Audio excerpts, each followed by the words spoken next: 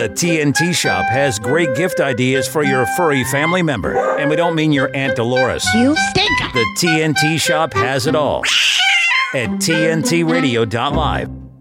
The conversation continues with James Freeman on today's News Talk, TNT Radio.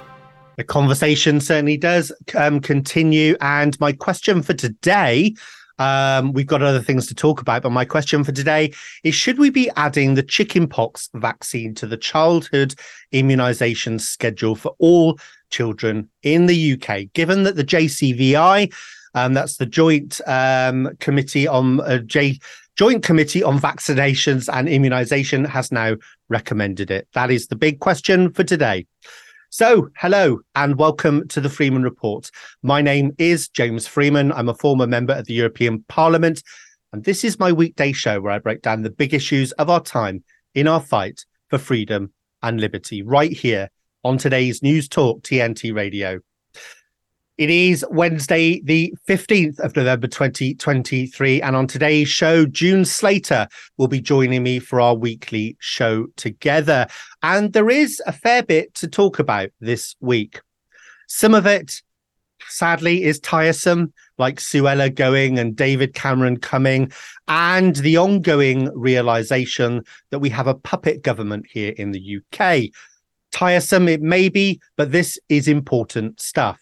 These people are being placed in the highest positions in the country with no mandate from the people whatsoever. How could this be? Why aren't we hearing more calls for an immediate general election? Does the country now accept that we no longer live under a democratic system? Is there any point in voting if this is the system that we've got now? Big questions.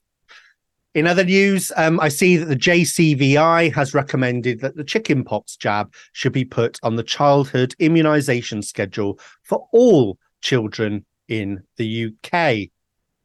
Now, putting aside the fact that millions now distrust the government after the way it pushed the unsafe and ineffective COVID jabs, yes, putting that little fact aside, there are some worrying details about this recommendation from the JCVI if the government decides to go ahead with it, and it's not clear yet whether it will. Now, I'm not a medical professional, so what I'm about to say is only my understanding of the details. But that being said, I, along with many other non-medical professionals, got most of the detail right on the COVID jabs over the past couple of years.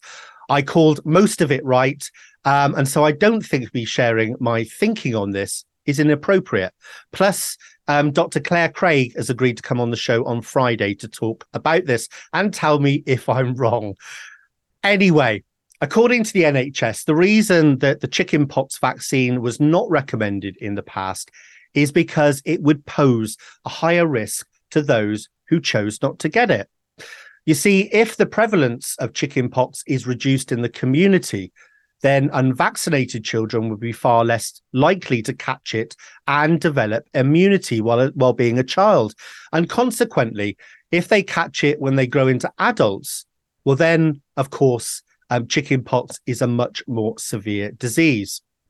So my question is this: is it right to roll out a vaccination program if it puts at risk the children of parents who prefer to let our God-given immune systems carry the load? That is the moral question. But what is the cost benefit to this? Well, I looked at the statistics this morning, and between 2015 and 2020, an average of 10.8 children died each year of chickenpox. To put this into context, around 20 children die from drowning every year, so about twice the amount die from drowning. Now, my first question would be to ask why these children died of chickenpox. Did they have an immune system deficiency already, meaning that they would likely die from something else? That's my first question, which I don't know the answer to, but I will endeavour to find out. Secondly, what are the health risks from the vaccine itself? We know that all medical interventions have unwanted side effects. So what are these? Do we even know? because we don't carry out long-term studies involving control groups. So how many people would be harmed by these vaccines? Again, I don't know the answer to that question. But like I said, all interventions come with harms. And thirdly, how much will this cost to implement? Well, again, I did some research this morning on prices from the US, and it seems that each dose is around $31, so around 24 UK pounds. So taking this £24 per dose figure, we can calculate the very rough cost this will be if we vaccinate every child. So in the UK, in 2021, 695,000 live births were recorded. So if we times this by £24, it comes to £16.7 million based upon 2021 birth figures. Now, the vaccine comes in a course of 2 jabs, one at 12 months and another at 18 months. So that 16.7 million becomes 33.4 million pounds per year. All back of the envelope calculations, folks, based upon, 10, 15 minutes on the internet. So don't quote me, but it shouldn't be too far from the actual cost. Now, of course, this cost doesn't include the administration of everything, and I've got no idea how much that would cost. Although the important bit here is that every additional thing the NHS does is essentially a reallocation of resource from doing something else. So the question on administration is more about what wouldn't go ahead if this does. Doctor's appointments, nurse checkups, blood tests, etc., etc.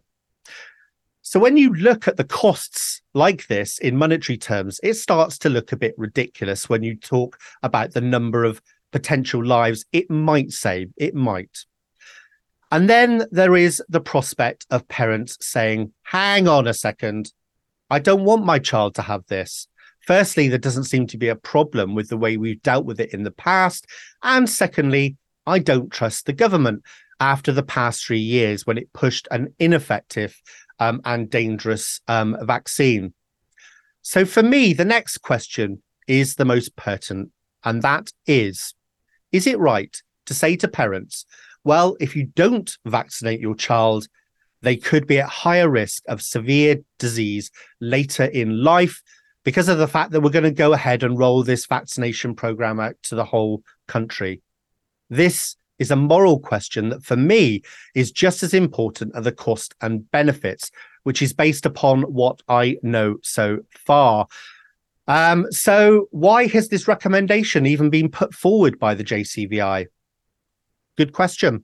Unless, of course, the argument for doing this is nothing about health and everything to do with money for Big Pharma.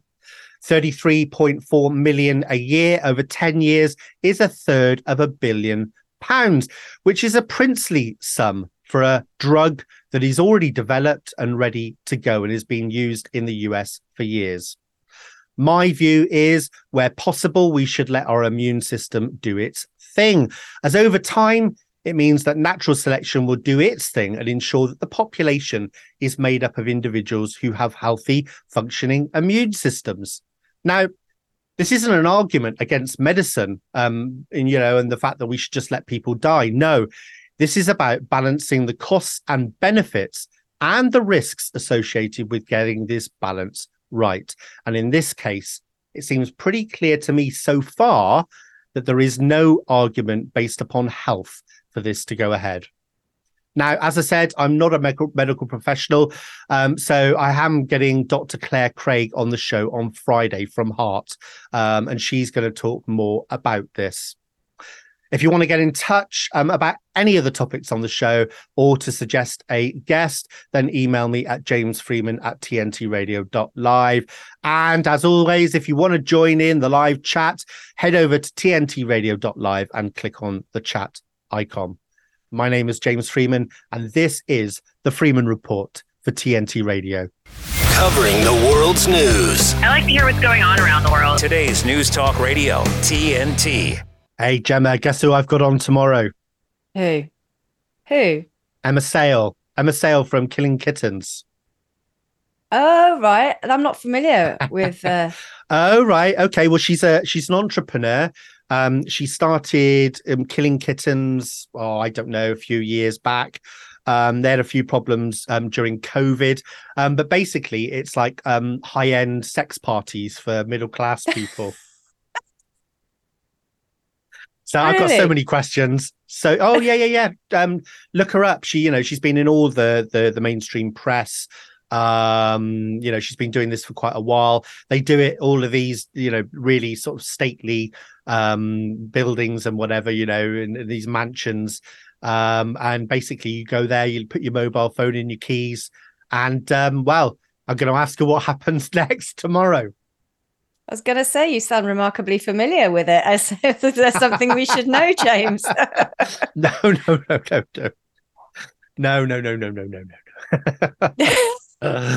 No. And slightly nervous. No. Let's talk about this. I don't want to talk about the news. I want to talk about this. Anyway, moving on, Gemma, moving on. Yeah, moving on. I mean, I'm going to stick with the NHS and its strange procedures and ways of doing things. I mean, we talked about the chickenpox vaccines actually on the breakfast show here in the UK with Lembit a few hours ago. And just an interesting point. I was looking at some of the figures and facts around it, and that chickenpox is not regarded as there's never been any complications for a child that's had chickenpox, not ever. And so there's a lot of parents groups that are really questioning why this has to happen. There's never been a serious case of, a complication arising with children from chickenpox, and an argument for saying you need to have it to kickstart aspects of your immune system when you're young and put it through its paces like a test run. So yeah, interesting, that one. Yeah, well, there are deaths, child deaths from chickenpox. I'm pretty sure that it was child deaths. That's what I searched for anyway, and it was an average of about 10.8 per year across the 5 years up until 2020. So quite a very, very well. It's very, very rare, basically, for a child. And I would question, did they have some kind of other problems which meant that the chickenpox kind of just finished them off, whether it was a immune system deficiencies or something like that. But yeah, a very, very small number of children do die. Yeah, and as you say, there, it's just like the old COVID, isn't it? Have you got underlying health conditions, which means that anything like a cold, pneumonia, upper respiratory tract infection could those figures need looking at properly. But sticking with the NHS, it's a story that has raised a few eyebrows here in the UK today. It's an illustration of just how mad the world has gone in terms of where the focus is if you are in a profession, this kind of rules and regulations and procedure. So there was a Commons Health Committee meeting yesterday, and this is where this story has come from. And a consultant paediatrician was talking about the amount of tick box and training exercises that very senior staff and consultants and surgeons and people in the NHS are being forced to do, while waiting lists are nearly at 8 million. And there's a story about a cancer crisis here in the UK where they're saying patients will die waiting for treatment now because there's just this huge backlog. Anyway, this consultant paediatrician was saying, look, is this a good and valid use of staff time? Having to answer tick box questions like, what would you do if you received a phishing email? Would you open it? Would you forward it to your colleagues? Or would you follow your organization procedure? And then another question, it's important to lock your phone or device when not in use. True or false? And she said things like watching training videos of like what not to do in a crisis. One of them was literally, should you pour petrol on a bonfire? That was one, showing somebody pouring petrol on a bonfire. And another one was defibrillator pads being put on someone's stomach. And in the video, and the question was, is this the right place for the pads? Well, if you're getting consultants to answer these questions, you would hope that the consultants would know where to put defibrillator pads, because otherwise the NHS really is in a mess. But she was saying it's taking up a huge amount of time, a huge amount of focus going here. And it reminded me of my own days in the public sector, where you'd go on endless mandatory fire regulations when nothing has changed since the last time you did a fire regulation, when you could have been at your desk doing some actual journalism. This seems to be where the world is going, where the focus is on procedure and rules and training, and not, in the very tragic case of the NHS, on the people, especially the people waiting for operations. So it would be funny if it wasn't so tragic that this use of time and resources in the NHS is literally costing people lives. It certainly is. And when you add up all of these sort of corporate pet projects that are just a waste of time.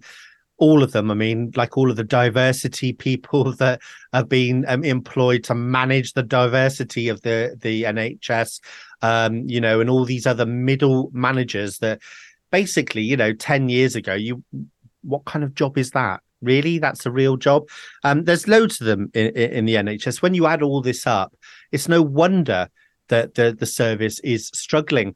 And, this whole question about the chickenpox vaccine, putting a lot of the other stuff aside, if you're going to get children in on 2 occasions, presumably they'll double up with other vaccines, I don't know, but you're going to get them in at 12 months and then 18 months. It's all got to be administered by the NHS. Somebody's got to be responsible for buying the shots, projecting how many they think they need this year. There's a whole industry around this, right?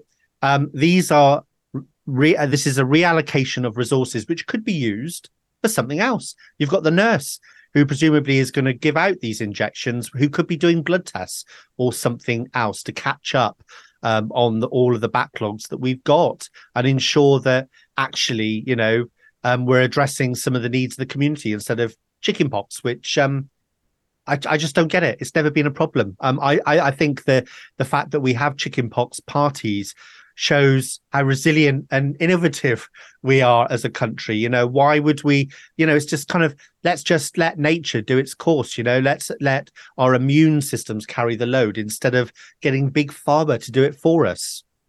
Well, you're quite right. And the solution to everything now is stick a needle in somebody. And today as well, they've announced that they want to eradicate cervical cancer by the year 2040 here in the UK and 2035 in Australia. And that's with sticking a needle in someone as well, vaccinating against that. And actually, that's all targets set down by the World Health Organization. So that's another global agenda to get as many people injected again as possible. And there seems to be no emphasis on diet, exercise, lifestyle, anything anymore. It's just needles. And with the chickenpox thing, I mean, it's babies, isn't it? 12 to 18 months. And they want to they want to add it onto the MMR. So that's going to be controversial as well. Yeah, the whole thing around vaccinations, I've said it on the show before. If my children were just being born now, then they wouldn't be getting any vaccinations whatsoever, because I really do not trust the medical establishment on this. I've also gone and done some research looking at the justification for vaccines in the first place. And it's not as clear cut as I just assumed, because you're brought up with you're educated at school. Everyone tells you vaccines, they're totally safe, they're brilliant, they've stopped so many diseases. No, they haven't. That's not to say they don't do anything and there's no effect, but like with all medical interventions, you've got to weigh that up and balance it out with the benefits and also the risks that come along with them, because there are risks to every medical intervention. Even I was surprised to learn when you do surveys. So, if you do, you're testing for cancer, for example, or prostate cancer, for example, that's a good one. And you do lots of blood tests to find out anybody who's high at risk, you're going to get lots of false positives. In fact, we do get lots of false positives. And these people then go through procedures which are actually really, really nasty procedures when they didn't need to in the first place. So whenever you have a medical intervention, whether that's actual from drugs, vaccines, or even like that, just from doing blood tests, there are always unwanted side effects. So we need to factor those in as well. Yeah, well said. Very well said. Yeah, absolutely. Fantastic. Thank you for that, Gemma. And to the rest of you, don't go anywhere, because I'll be welcoming June Slater, the Queen of Common Sense. She hates me calling that, by the way, so I hope she's not listening. But June will be joining us straight after this short break. So don't go anywhere. Stick with me, James Freeman, on TNT Radio. You should hear what Greg Maybury is talking about. With talk of an impending Third World War reaching fever pitch, perhaps it's time for us all to come to terms with some little-known history regarding the causes of the first two. Our past is not quite as cut and dried as our history books would have us all believe, which is an understatement of epic dimensions. I know this because I used to teach history. Although I wasn't aware of it at the time, I now know pretty much well everything that I ever taught my students about both wars. are a distortion of the truth at best, if not an outright lie, via omission of inconvenient facts and realities. And the historical record was compiled to distort the truth, thereby keeping it hidden from future generations, and I might add there too from perhaps future history teachers like myself and those to come. The bottom line is that the great powers that be, past and present, do not want the critical masses discovering who the really bad guys were or are, what motivated them to instigate these wars, and how they were able to pull it all off without people smelling a rat. This so they could do it all over again when they deemed the occasion demanding it, and it now seems like that occasion has arrived again. The No-Fly Zone with Greg Maybury on today's News Talk, TNT Radio.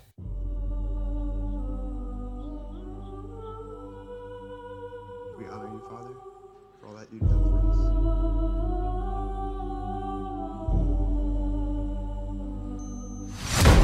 Chief Division Counsel and DOJ have approved a no-knock breach. We want the subject to be on display, doing the walk of shame, full visual impact. Any questions? Are we becoming a police state? Government told American citizens they couldn't go to church on Sunday. For the first time in my life, I'm saying to myself, am I going to get a knock at the door? FBI warrant, come to the door now! The Patriot Act and FISA were used against Donald Trump. These individuals have commissioned the biggest propaganda play in U.S. history. They don't go after the people that rigged the election. They go after the people that want to find out what the hell happened. We don't need to have a crime. What we need is a person to look at. And then we go find out what crime you did. FBI! Our focus is shifting. Our main priority as a bureau is going to be domestic terrorism. It really paints anybody who's right of center. If you're a pro-life, pro-family Catholic, they define you as radical. These are anti-government. We have freedom of religion and freedom of speech. Violent extremists, and they must be dealt with. We can do anything we want.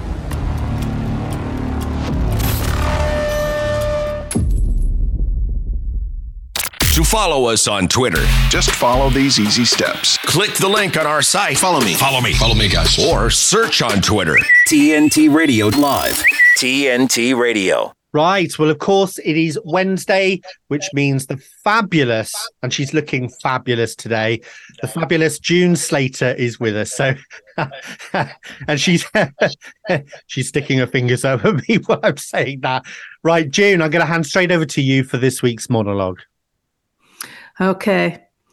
We've had it drummed into us to follow the experts that built the Nightingale hospitals and never used them.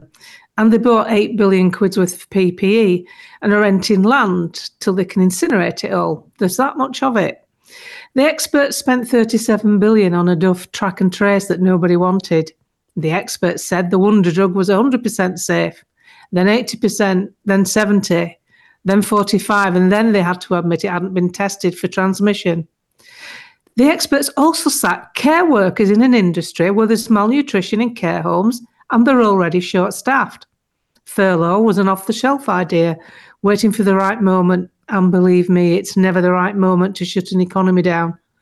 The experts used communist advisors, can you believe it, to show them how to persuade you to swallow bullshit and ask for more.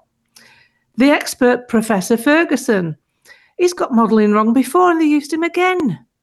The experts in the Tory government also think it's a good idea to follow the advice from the Tony Blair Institute, as did other countries across the world. The experts want you to believe men can have periods, fat people are healthy, and cow farts are more detrimental than China's 3,000 coal-fired power stations and rising. The experts get their climate advice from a sour-faced Swedish kid whose school attendance should have had their parents on a watch list with social services. She needs to get laid.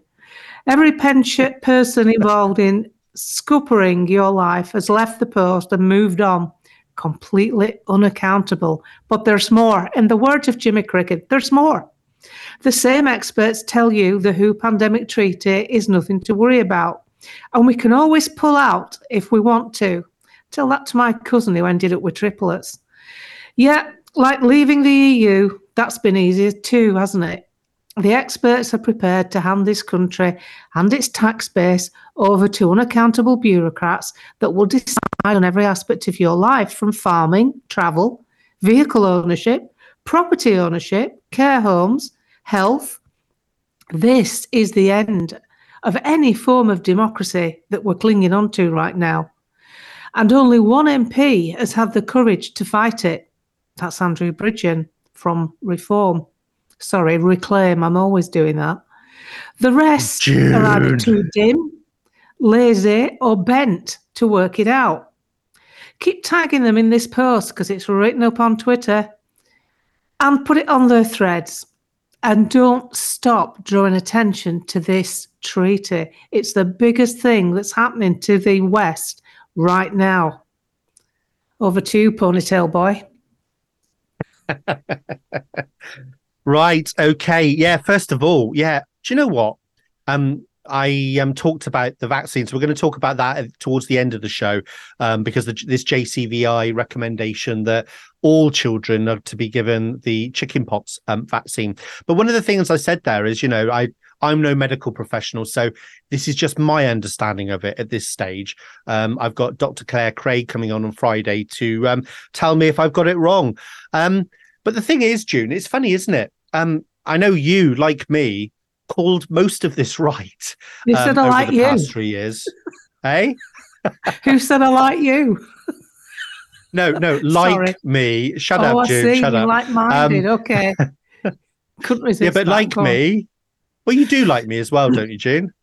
Yeah. I won't sleep with you because you're too young and you probably have too much stamina. I'm nothing like that. I don't want to interfere with your marriage, and I certainly don't want to interfere with my folding up capabilities because I unpack like a deck chair these days when I get ready for bed. So nothing like that. I do like you as a person, though, James. I think you're very sincere, and I think you're trying to put the word out for all the right reasons. How about that? I am. And guys, I'm going to just share this with you. I think June and Murray have a bit of a thing between each other because they're forever flirting during the breaks. Anyway, with that, we're going to go straight to the news headlines, and we'll be back in just a second. So don't go anywhere. Stick with me, James Freeman and June Slater on TNT Radio. Great news. The news. We have news. Great news. Great news. Great news. Great news, my friends. Listen. TNT Radio News. Matt Boyland here with a look at your TNT headlines. There's high drama on Capitol Hill. Former House Speaker Kevin McCarthy accused of assaulting a fellow Republican in the halls of Congress. Taiwan says it still has a few more years to build up its defences against a potential Chinese invasion. And it's been revealed Israel has raised close to $8 billion in debt since the start of its war with Hamas. We wear the PPE and wade through the muck so you don't have to. Never miss our thought-provoking take on the latest news and current affairs. Take TNT Radio wherever you go. Ask Alexa or Google to play TNT Radio, or download the TNT Radio app for free from the App Store or Google Play. Today's News Talk. This is TNT Radio. Right. Now, as I said before the break there, we are going to talk about the JCVI recommendation and what we think of that, given everything that's happened over the past 3 years. But before we do that, we're going to talk about UK politics. And yes, I know it is tiresome. Should we even vote? But this is important stuff because these people are running the country. So I've got a clip to play of our great Prime Minister, Rishi Sunak. So, studio, if you could play clip 1, please. Right, okay. Yes, sir. Morning, Prime Minister. My question's broken down into 2 parts, really. Right. Why should we vote Conservative? And more importantly, with the mess left by your predecessor, why should we vote for you? Look, right, it's a good one to end on before we get on to the media. Right.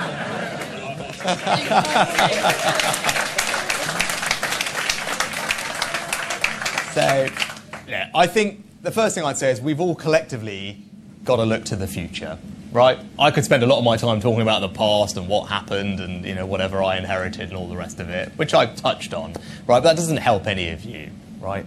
Like, what we need to figure out is, what's the right thing for our country going forward? And that's what I'm looking forward to. And this is my simple answer to your question is that, right? I know all of you want to see change, right? A change in the direction of our country, right? A feeling that things need to work better, that your kids' future will be better, right? I want to see that too. I am hungry to deliver that change for you. But I've got to tell you, right, that change is just not a function of which party is in power. That change is a function of the leadership that person offers. Are they willing to do things differently? Are they willing to change how politics is done? And that's what I'm about, right? So the reason to vote for me, the reason to support me is because I'm going to deliver that change for you, because I'm going to do things differently. Yeah, June, everyone can hear you. Sorry. But no, that's all right. Sorry. You're absolutely right. You're absolutely right. Yes. I agree with you 100%. Accuracy is Let's break it. James. Yeah, so that's Rishi Sunak, or Fishy Sunakers, whatever you want to call him. He is our great Prime Minister who nobody voted for. Let's break down what he said there for a second, because he said, I could spend a lot of time. He didn't say anything. Don't break it down. He didn't say anything. It's hot air. It's called waffle. It's what really, really, really, really the poor end of salesmen do in a meeting when they've got the job as a sales trainer because they can't sell the frigging product. So they put them as a trainer to train other people. And then what they do, they waffle and stand there. We all want change. We all want to see our lives better. Oh, Jesus Christ, Rishi. It doesn't take a bloody clairvoyant to work that out, that everybody in the country wants their life to be better. Rishi, you're useless. Stand down, go and buy a suit that fits you, go and spend some of your multi-millions from you and your wife and your stepdad, your grandfather and everybody else that's loaded around you. Take your money and bugger off. Go. You're going to go anyway. We're just a notch on your rifle. We're not interested in you running the country. You're not running the country. Jeremy Hunt's running the country. And now Flabberboy's back, Cameron, and he can waffle. He's better than an Everest double glazing salesman, that boy. This is doom time. We're doomed.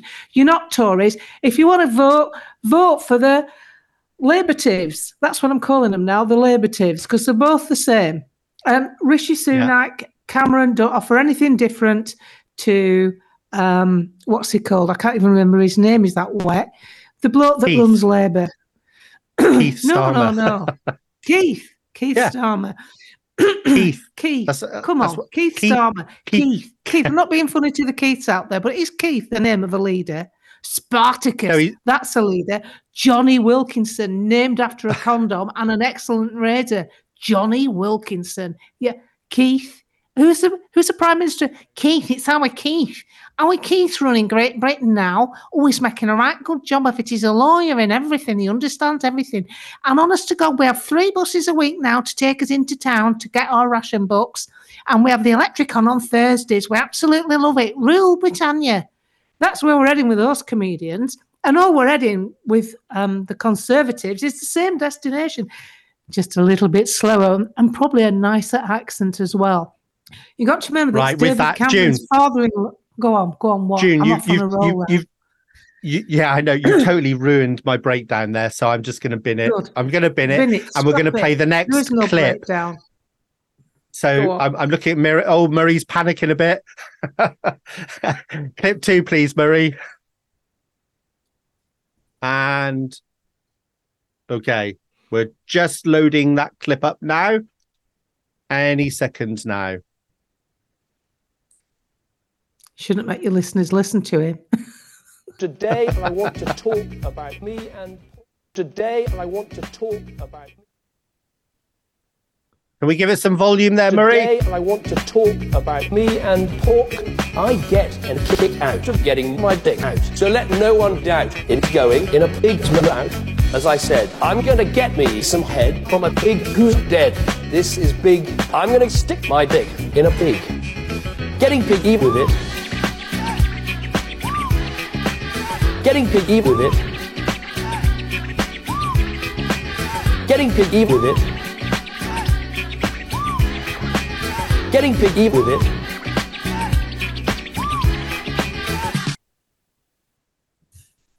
Of course, we're talking about David Cameron coming back here. What an absolute joke this is, June. Obviously, that clip there was referring to him and his little piggy episode, where I think it was about an initiation for the Bullingdon Club, where he got his tadger out and had to put it in a pig's mouth as part of his initiation. In fact, actually, amusingly, Black Mirror did a whole episode which was kind of inspired by that. It was called The National Anthem, where the Prime Minister was blackmailed and had to have sex with a pig live on air. June, what do you think about David Cameron coming back? I think David Cameron's a tosser. He was a tosser when he was in power. He only got in power. What David Cameron should do is stand on that podium and say, "Good morning, Great Britain. May I just thank Nigel Farage for insisting on a referendum which gave me the keys to number 10. Oh, I think we might have just lost for a further few years because I couldn't get me along with me, who basically has now gone to Facebook to scupper that. So he's no good. He didn't win the election. Nigel Farage won it by proxy and gave it to the Tories. And then he buggered it up, his big society. Do you remember the clown cycling to work with bicycle clips on his suit? Cycling to work, the big society. I'm going to work on my bicycle because I'm part of the big society. We're all going to live equally. That's called communism. And behind him was his Jaguar with his briefcase in and all his paperwork and his staff. I mean, you couldn't make it up what these people are like. They have absolutely no moral compass. They're out for themselves. They've had to give him... He's now a baron. Jesus Christ. He's now a baron, so they can have the excuse of bringing him back into government. What does that tell you about the rest of the people in Westminster that are in the Tory party?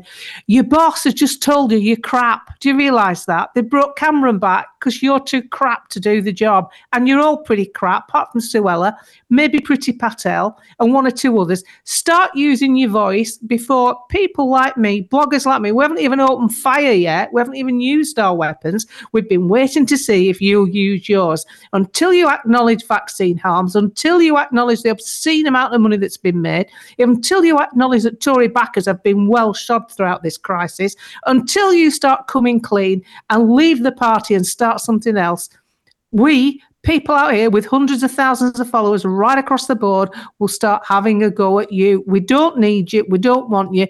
You're the Labourtives. You are no different to Labour, just a bit slower. The other thing that's curious with all of this, June, is that nobody has mentioned this whole scandal. I forget when it was. Was it 2, 3, 4 years ago with David Cameron lobbying ministers for a company that he was working for? Do you remember that? That was quite recent, wasn't it? I can't remember when it was. I remember it happening. Look, this is a man who, during vote leave, because I dealt with the people, upcoming young Tories that had a future as possible candidates to be MPs, were told in no uncertain terms that their careers would be put on a back burner if they went to work for vote leave, if they volunteered for vote leave, because one of them did, and he was put on a back burner. And this is how they play politics. The man spent £10 million of taxpayers' money on a Remain leaflet. How dare he? It's got nothing to do with government. That's got to do with opinion. And the whole point of the referendum was to get ours, and they didn't like the opinion. So now they're trying to take our rights off us through the back door with the World Health Organization, which has far more deep-reaching implications than any Brexit deal. We are goosed with this. Your kids, James, are going to be brought up under communism if that goes through. And we've got idiots at Westminster, and we're allowed to call them idiots because they bloody well are. There's 650 of them, 649, take away Andrew Bridgen. Estimate there, she's not so bad. She might bring some common sense back. Priti Patel knows what's going on. Suella Braverman knows what's going on. There's several others know exactly what's going on, and they're not speaking out. This WHO pandemic treaty, the best selling pitch they've got, the best thing they've got to tell you that it's a good thing is to tell you how easy it is to get out of it. Now, the people that usually use that phrase are selling dodgy finance, double glazing, and other crap. The other thing to say here as well, but just going back to the referendum, I think Australia are learning this lesson now, because I was actually listening to a program on TNT. I forget whose program it was. Maybe it was Patrick Henningson's. But apparently now that The Voice has been voted down, there are, and Murray might be able to nod or tell me whether this is right or not, but apparently there's certain areas or states, I don't know what they're called, territories of Australia, which are now going to put it through anyway. Some of the things to do with The Voice, when Australia rejected it. I don't think Marie Marie's knows. looking I'm not... like Marie doesn't know. But the point is, they ask us a question, they expect a certain outcome, we vote against that, and they put it through anyway. And I think the thing with this WHO pandemic is they're not even going to ask us, are they? Well, the thing you've got to look at is why people like Sean Flanagan and the Perseus Project and people like Neil Oliver and me, and Lawrence Fox and other people are trying to persuade people to look into direct democracy, similar to what Switzerland uses. Switzerland is an extremely well-run country, and guess what? All the dodgy characters have their headquarters there, don't they? Why? Because it's well-run. It's safe. Now, take the banking element out of it and take the bits you don't like. The basic democracy for that country is a good model to base ours on, which is more direct. So big stuff, they do referendum. Referendums do not need to be expensive and costly. Referendums can be used for things like the WHO pandemic treaty, and they follow the will of the people. If their people vote against it, they don't do it. Wow, that's not always the case, June. I was actually given a briefing by ministers from Switzerland when I was an MEP. They came out to Strasbourg to meet us because we were all talking about at the time that Switzerland, I forget which aspect of its relationship with the EU, but they the people didn't like it. They voted against it. But actually, Switzerland didn't have any choice because the EU essentially just blackmailed them and said, well, if you do that, then we'll do this. So it's not totally clear cut, but I do agree with you that more referendum, I think, would be a good thing, if only just to give the government a bloody nose from time to time, because all of these polls that we see, whether they're YouGov polls or whatever else, I just feel they're part of the toolkit of government to tell us how we should think. They're not surveys.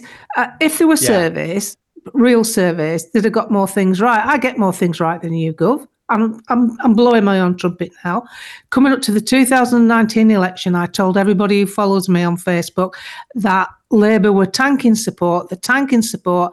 Now is the time to swap allegiance and vote for the Brexit Party candidates. Forget Tories, they'll get enough anyway. You need some Brexit Party candidates on those backbenches to break up what could be a dangerous majority, because I don't trust the Tories. And I was right, but the polls that everybody used, that the media used, they got it wrong. And they got it wrong on purpose. So everything you're asked, you filtered, because I have 3 email accounts and they're all signed up to YouGov polls. But on one of them, I pretend to be a Remainer because it always asks you that when you sign up to do them. So one of my account, Priscilla, she's a lovely lass. She's a Remainer. She gets completely different questions to what I get. Do you understand? So they're filtered. It's to steer you into a narrative so then they can put it forward to the public to make you think, if you think like me, for instance, oh, I must have got it wrong. Everybody wants this. But that's not strictly true. What they need to do, if you want, the easiest thing you can do to do a survey, I put a question on my Facebook page and I get 500 messages about it. I get a bigger response than bloody YouGov at times on big issues. And I look at what they've said. And they're real people that are interested in what's going on. Unfortunately, YouGov is dumb. It's there for the Tory party, I think. I think it's just there to it was actually started off by the best thing we can do. The best thing we can do in this country, the most effective thing we can insist on, is that the party whip is removed on big votes. Remove the things like lockdown. That should never have been a whipped vote. Never ever. People should have been allowed to do what they wanted. David Davis didn't want to lock down. Steve Baker didn't, although he's gone weird now. There's a lot of MPs there that did not want to lock down.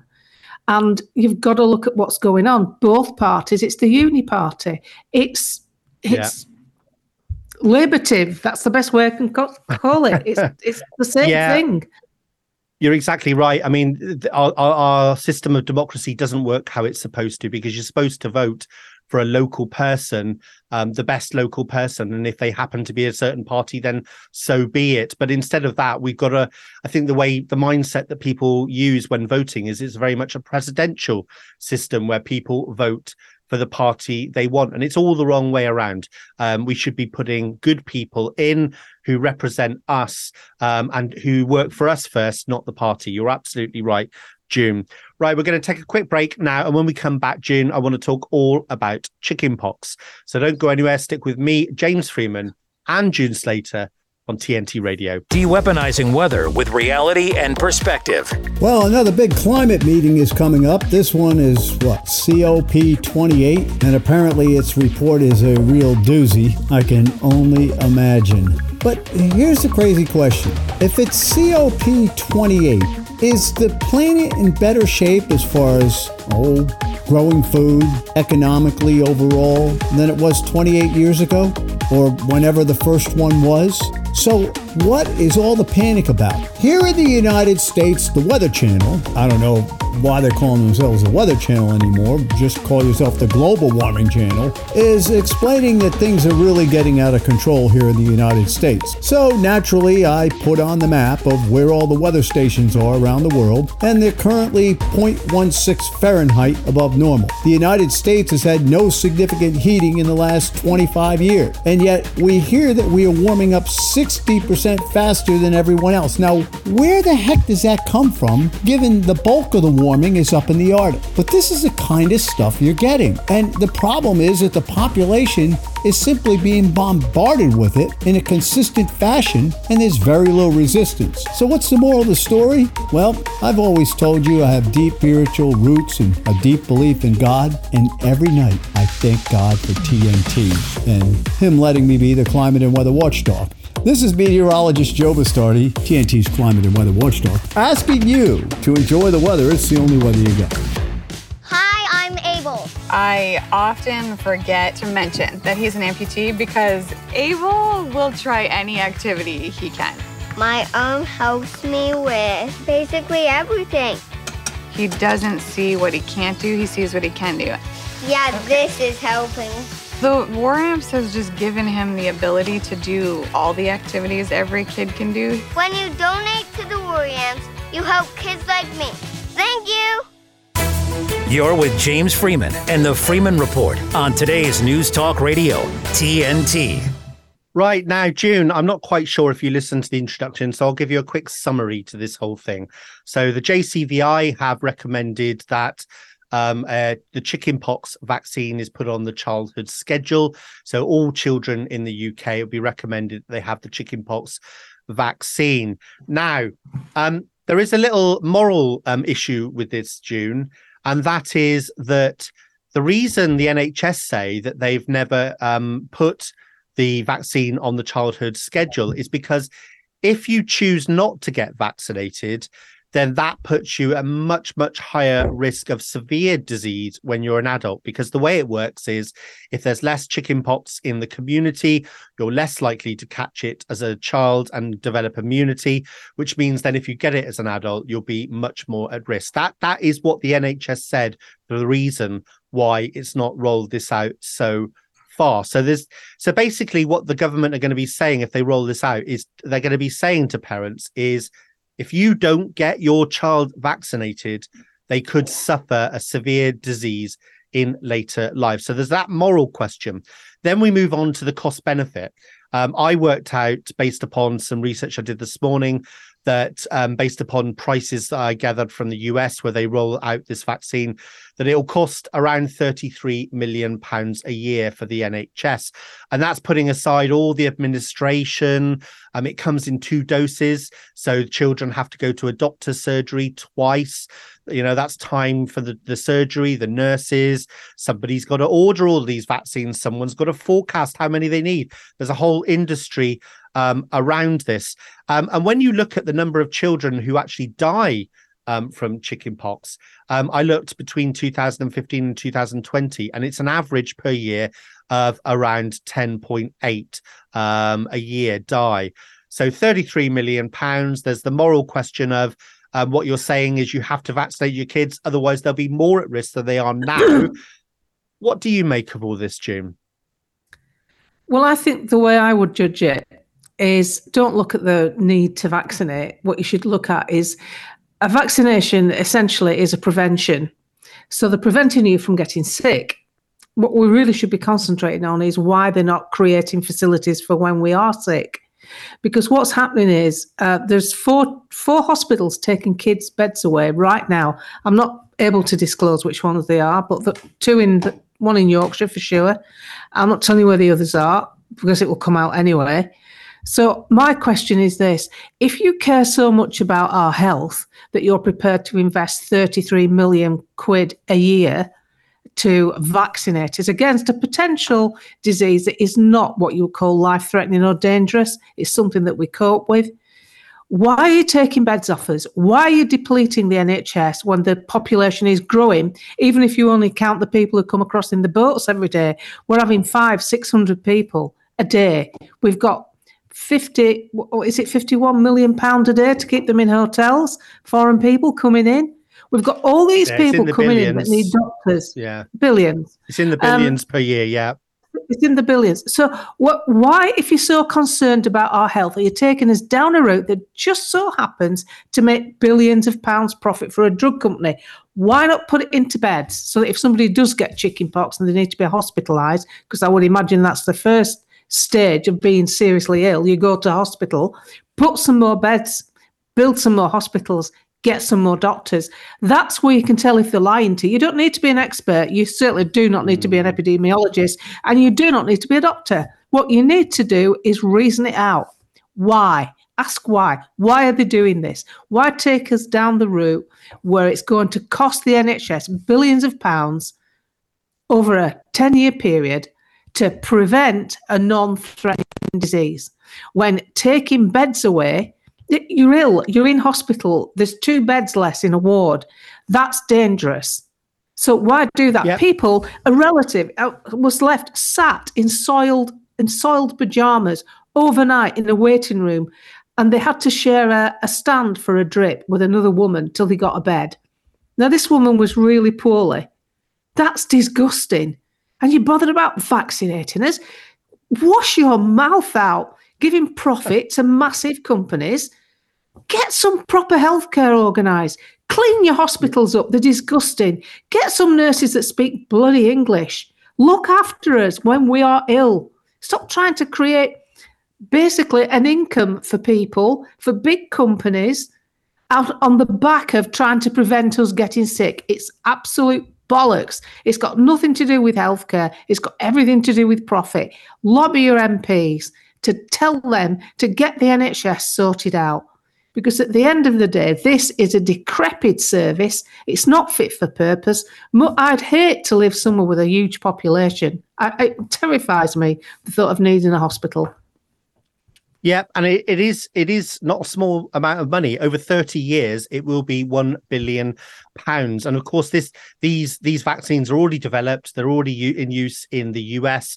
So there's no development costs. So this is a huge amount of money that the JCVI are recommending that we hand over to big pharma. Now, the thing for me, though, June, is the bigger question is this moral thing, because essentially what the government are going to be saying is if you don't vaccinate your child, because we are vaccinating everyone else, that puts your child more at risk in later life.